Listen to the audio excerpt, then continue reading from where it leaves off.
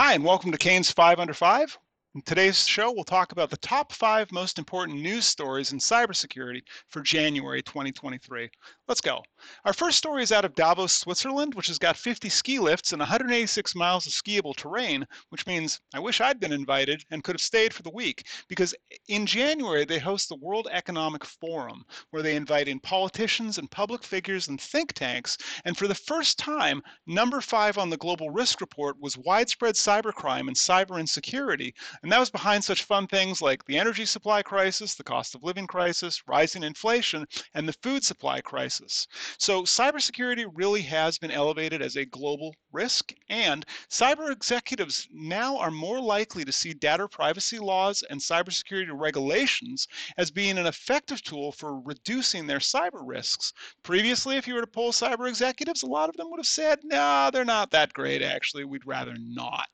They also found that over half of security leaders are now meeting monthly or more often with their board, which is really a good thing if you think about recent legislative and regulatory proposals to force those conversations. So if you're already having those conversations with your board, you're in good company. Again, over half of security leaders are having those. Let's move on to risks and insurance. There was a substantial industry report that came out in January that showed that potential cyber incidents and business interruption are remaining the top 2 leading corporate risk concerns for our second year in a row. There was a related stress test in the United Kingdom that found that cyber insurance providers had some trouble. They had trouble figuring out how often cyber risks could occur, the impact of those on their own businesses, and they couldn't actually define on the math behind catastrophic events. In the United States, that's prompted another conversation around a federal cyber insurance backstop, which looks unlikely because cyber insurance payments associated with ransomware might have peaked in 2021. So a backstop could really just incentivize companies to not have enough coverage or to not invest in adequate security controls. However, we may see insurers offering incentives for those who have got effective controls in place. Let's talk about a lack of effective controls at LastPass and GoTo. They had some breaches, and those are a master class in how to not manage corporate communications when you're investigating a breach. I'm going to gloss over the technical details because the problem here, LastPass said they'd contained the breach in August. Well, in November, it turns out they hadn't, and in December, right before the holidays, they dropped a bombshell report that showed it got a lot worse, and then in January, it turns out their parent company, GoTo, also was shelled. Part of the problem was that they claimed breaking encryption would take millions of years, which totally ignores the tendency of humans to reuse passwords, and also that those passwords are in files available on the internet.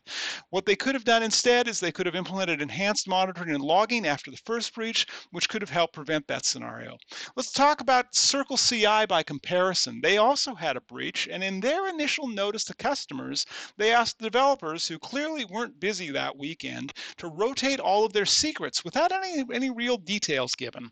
That made software developers unhappy. That made the InfoSec community on Twitter and on Mastodon get a bit shouty. Since then, Circle CI has released their well-written incident response report, and what it shows is no matter how hard you zero trust, a compromised endpoint where the threat actor has stolen the session cookies and is routing their traffic through that endpoint, they're going to be really hard to detect unless they behave differently.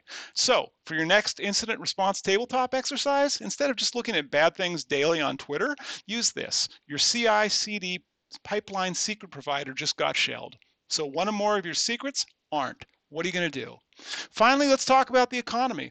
Multiple sources have now reporting that cybersecurity spending is going to stay flat this year compared to predicted declines in IT spending and in reductions of force. So what we can expect is for companies to focus on improving their existing processes and controls, and for CISOs to look at which controls aren't effectively mitigating one or more risks at a fair cost point. For example, I know a CISO that had 3 multi-factor authentication solutions to manage the risk of impersonation.